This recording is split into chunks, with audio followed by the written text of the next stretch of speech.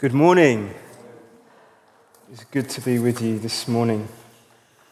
We're going to be finishing our preaching series on Up, In and Out. So a couple of weeks ago we started our preaching series on essentially the three essential elements of what it is for us to be Christians, what that means we do, those automatic responses perhaps.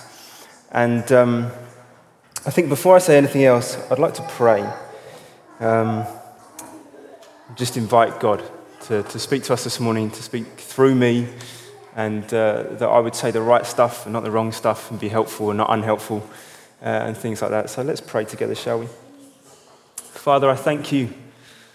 I thank you that you're with us. Hallelujah. Lord, I thank you that where the Spirit of the Lord is, there is freedom. Lord, that's what the Bible says.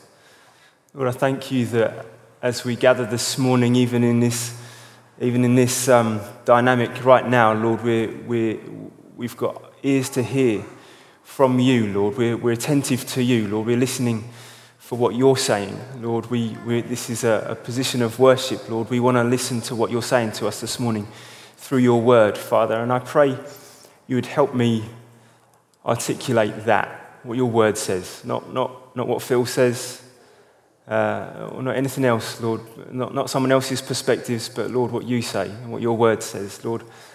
I just pray, Father, would you give us soft hearts by your Spirit, soft hearts to receive what your word says and to have ears to hear what you're saying. We love you, Lord. We love you, Lord. Jesus, you're the King, and we welcome you to speak this morning. Amen. Amen. Well, if you're on Zoom and you're with us, it's so good to have you. If you're in the room, likewise, especially warm welcome. But we're going to look at out this morning. Just briefly, what we've looked at over the last couple of weeks is that first element of those three elements is up. And that is, as Christians, we believe that humanity was created in relationship with God. That was broken by us. We got given free will, which is a loving act of God in creation. He gave us free will to decide what we wanted to do. We decided to be disobedient. We broke that relationship. But Jesus brings us back into relationship. And so as Christians, we want to say, right, it's all about him. We realize that, as Sam said earlier, he has saved us. We can't save ourselves. But Jesus has saved us. And so up is we want to live lives saying, our lives are about worshipping him now. They're about living for his glory and for his pleasure and not our own. And wonderfully, actually, at least my experience is that as we do that, and as I do that, and I live for his glory and for his pleasure and not my own, that actually I find myself being most satisfied. Isn't that wonderful? That's up. We're made, created to honor and be in relationship with God, which Jesus has made possible. And as a result, we can enjoy that. We can enjoy that, friends. Last week, Dan Hayter helped us with this. Is the sense that we buy into as Christians, saying, right, we've all become part of the family of God because of what Jesus has done, and so we're going to be family. We're going to do that, and we're going to value that, and we're going to be intentional with that. We're going to meet with one another. We're going to meet with one another on Sundays. We're going to meet with one another in life groups and in other small group communities to say, look, we value this. We value togetherness. On Zoom, in the room, we value togetherness. We want to do well. We want to love each other. This week is out. So what is out? Well, out essentially boils down to this. If you've got a Bible, feel free to turn to Matthew 28. It's the last chapter in the first book in the Old Testament. In verse 18, the last two verses in this gospel, in this letter, Jesus says, all authority in heaven and on earth has been given to me. Go therefore and make disciples of all nations, baptizing them in the name of the Father and of the Son and of the Holy Spirit, teaching them to observe all that I have commanded you. And behold, I am with you, always with you. I'm with you always to the end of the age. What a great couple of verses. How comforting to know he is always with us. And he's with us always until we go to be with him or until he returns. This morning we saw Will getting baptized. Well done, mate. So good. We want to make disciples of all nations, baptizing them in the name of the Father, the Son, and the Holy Spirit. That's what we've done this morning. So these two verses, in a nutshell, give us a very clear definition of what out means. It means that we're called to make disciples, to essentially to take this gospel of Jesus, that you can be reconciled to God. You can know God.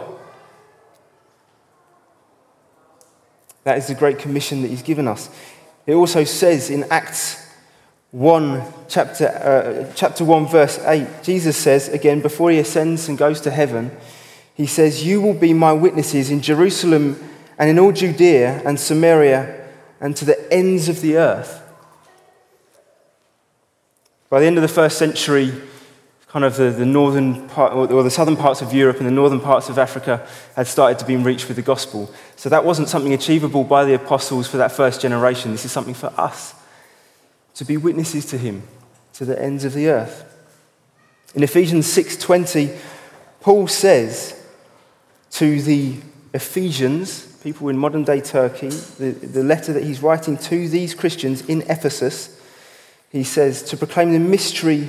He says, "Pray for me to proclaim the mystery of the gospel for which I am an ambassador in chains, that I may declare it boldly as I ought to speak." Paul was made an ambassador.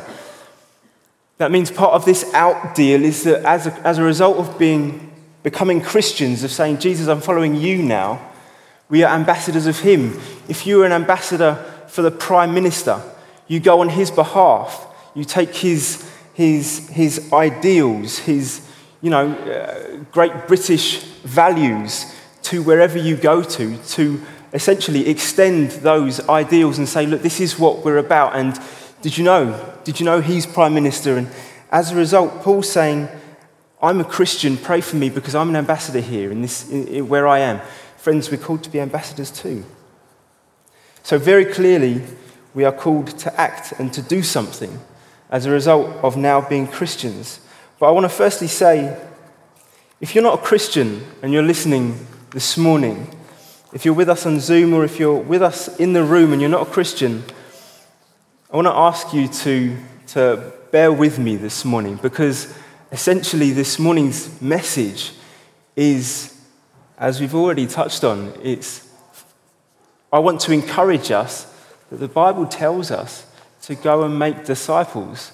That is, to go and tell people about Jesus so that they might also go, "Oh, wow, so that's the truth. Okay, I want to follow Jesus too."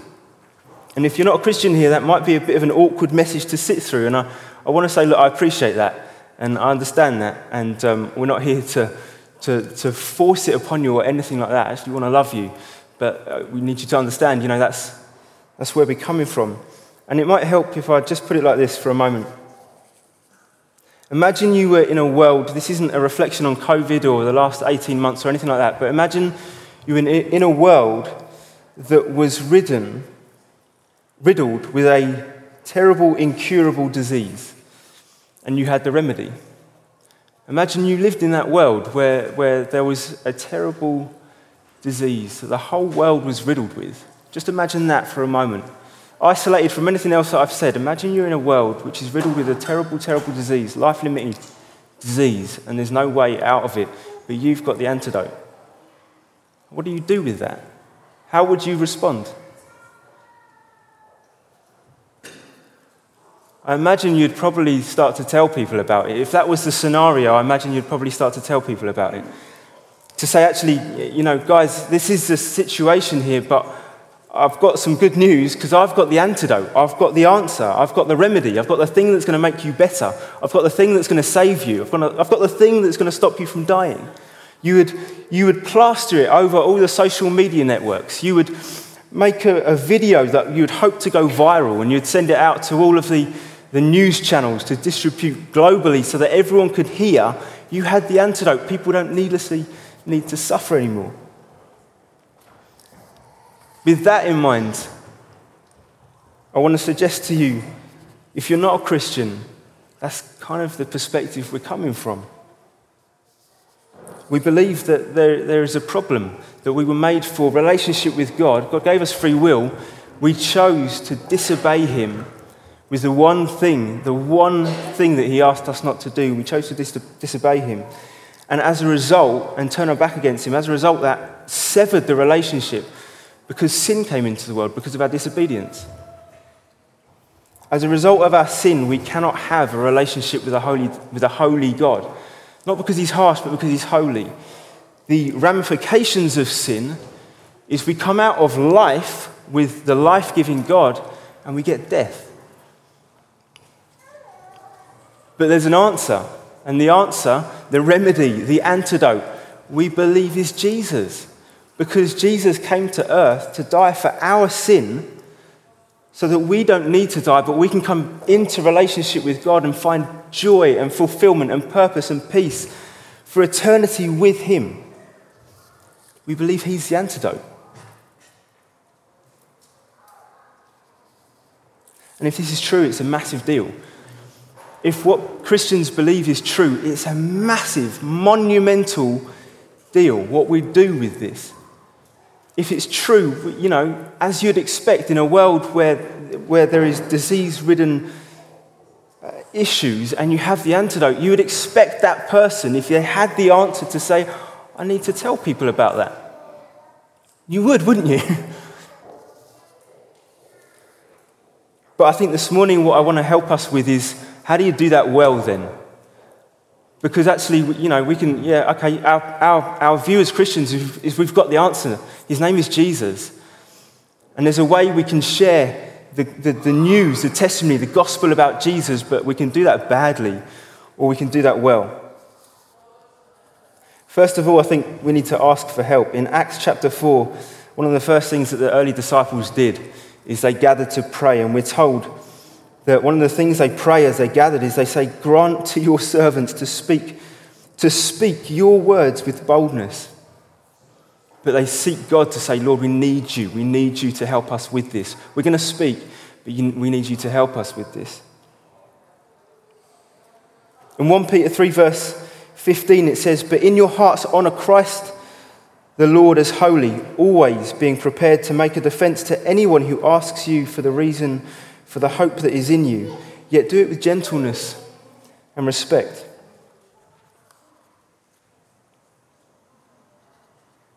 If you ever asked for the reason why you believe what you believe, talk about it.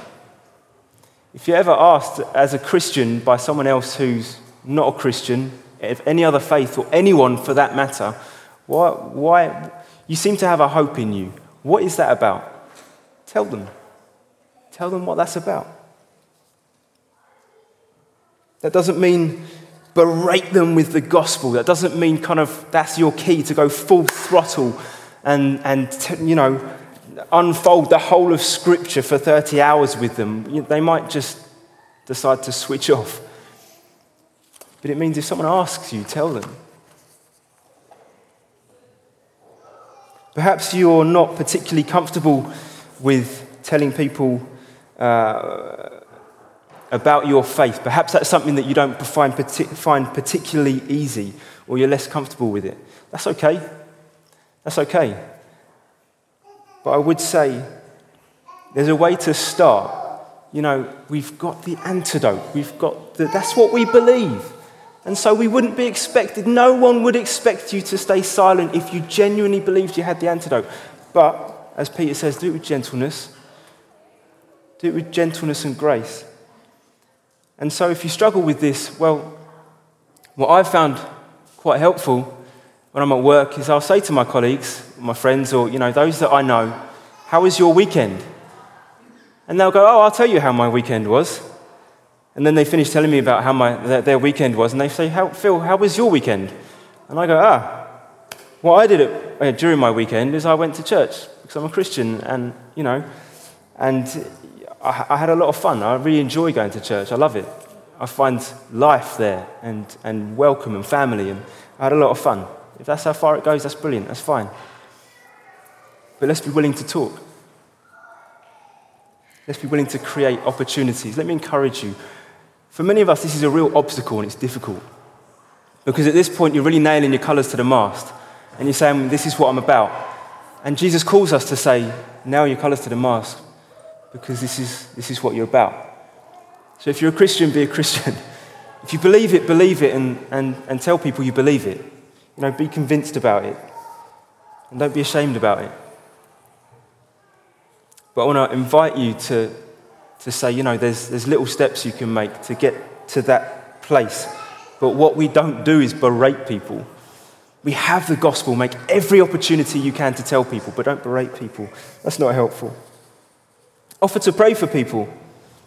If people are suffering, if people are ill, if people are going through difficult stuff, offer to pray for people. You're a Christian. You believe you've got the antidote, the remedy and the answer. Offer to pray for people. We believe that Jesus healed. We believe that Jesus heals today. Before my wife and I got married, when we were dating, we were at a previous church. My wife had a back problem. She'd have pain in her back a lot. And one day there was an invitation for those who had back pain to come and ask for prayer to be healed. And she went and she sat down. She responded, "Look, I've got real back pain." And so she went to the front and she sat on the chair. And the guy came up to her and said, "I'd love to pray for you. What's the problem?" And she explained. And he said, "Okay, well, let's pray for your back." And he said, "Actually, it's quite common for people who have back pain to have one leg shorter than the other or something like that." And it was the case with my wife, and he stretched the legs out, and one leg was shorter than the other. She didn't need to make this up. She had pain in her back. She needed to feel better. And so the guy prays for her, and I watch her leg grow, and she doesn't have back pain anymore. We have the antidote. We have the answer. If someone is struggling, offer to pray for them. It's a beautiful thing. They can say no if they want to. That's fine. You don't have to pray for them, but you can offer.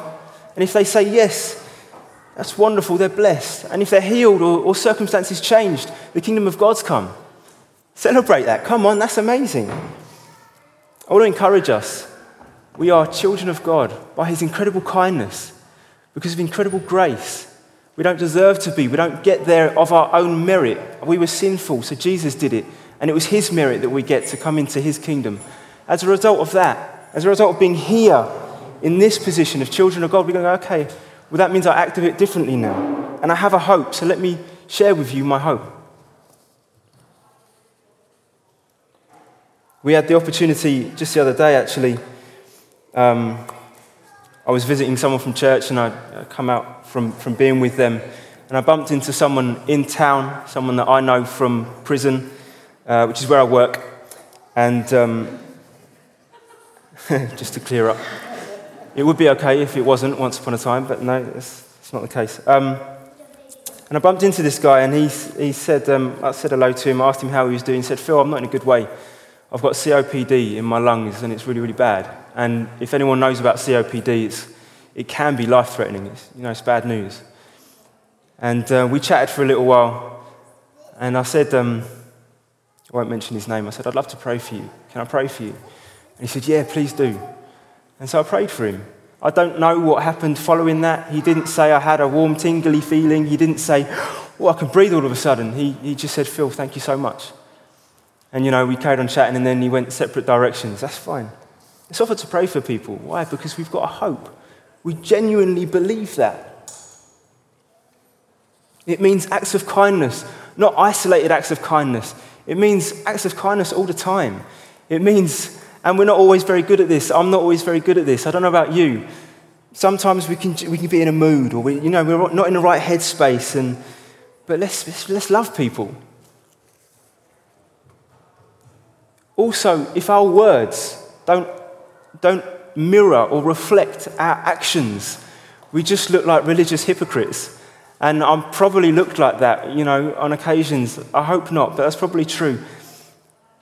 If your words are such about Jesus, and he turns your life around, and he's helped you, and he's given you peace, but your actions say the opposite, and you're irritable, and you're not gracious, actions speak louder than words. That's the saying, isn't it? And it's true. Let's love people. Let's love people. We don't have to force them to listen to us. That's okay. If there's opportunity, take the opportunity. But let's love people regardless. Let's be kind to people. Let's give people time. Let's care for people.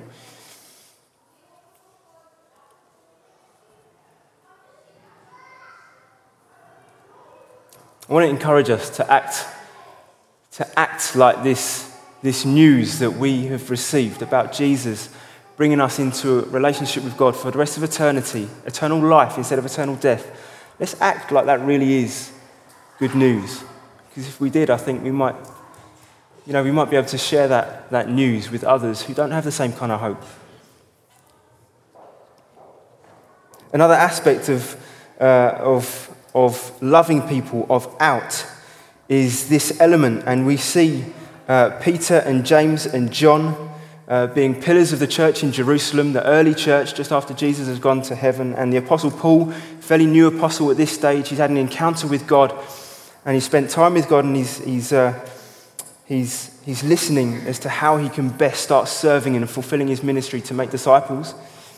And he goes to James and Peter and John at Jerusalem, and this is what it says. And when James and Cephas, that is Peter, and John, who seemed to be pillars, perceived the grace that was given to me, this is Paul, they gave the right hand of fellowship to Barnabas and me, that we might go to the Gentiles, and they to the circumcised, that is the Jews. Only they asked us to remember the poor, the very thing that I was eager to do. Friends, it's for this reason, to remember the poor, that we have initiatives, Sam mentioned earlier, initiatives that are to bless our community. Bags of Hope was one of the things that Sam mentioned. There are various initiatives that are also bubbling away that haven't quite been launched yet, that we're thinking about. How we can bless this city and how we can love people who are in a more difficult position than we are financially or socially or something like that. We've put smiles on people's faces by giving them big bags of food to sustain them for periods of time, which if they hadn't received them, they would have gone hungry. We've served our city in that way. There are lovely ways that we can bless this city. This is another way of doing out. Friends, we want to love people in the community, those who are struggling in ways that perhaps you and I aren't at the moment. Allow those things to bubble away. How can we bless the communities that we live in, serve the poor, love people? That's another way we want to express out to the people around us. How did Jesus do it? Well, with Jesus, he was incredibly gracious, and he did it better than any you and I will ever do, and that's okay because he's the Lord. To the rich young ruler who came to him, who said, "What must I do to inherit the kingdom of God?" And Jesus said to him, "Well, go obey all the commandments, honor your father and mother, and it'll be well with you." He said, I do these things. I do that. He said, "Okay, sell all your possessions, give them to the poor, and come and follow me." And the guy said, "I can't do that." And Jesus said, "Okay, I'm not going to force you. That's fine. I love you, but I'm not going to force you." And so the rich young ruler went separate ways. That's the way that one went. That's okay. Jesus allowed people to make up their own minds. To the woman at the well in John chapter 4, she's an outsider.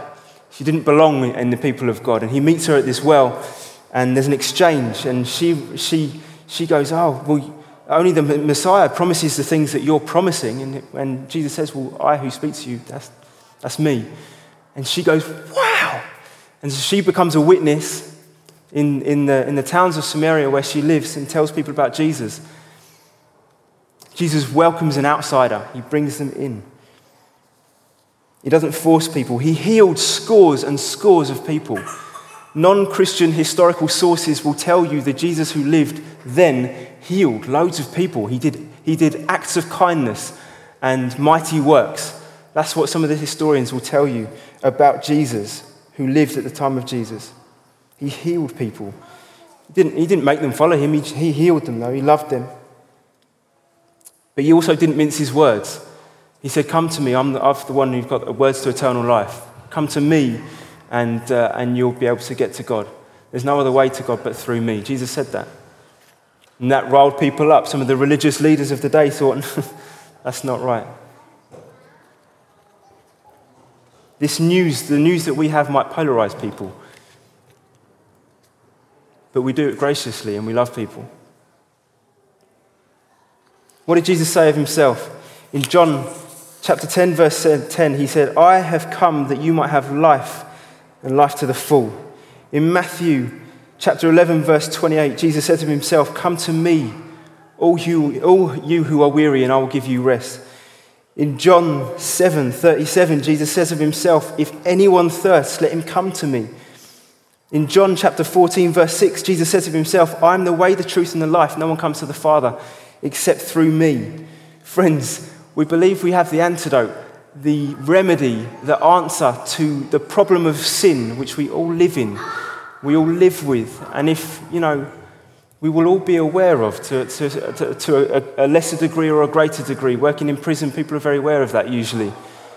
Whether it's on a big scale or a small scale, whether it's large or subtle, we all live knowing that we get it wrong. We're selfish, we're impulsive, we make bad decisions, we hurt people, we're greedy, we're lustful.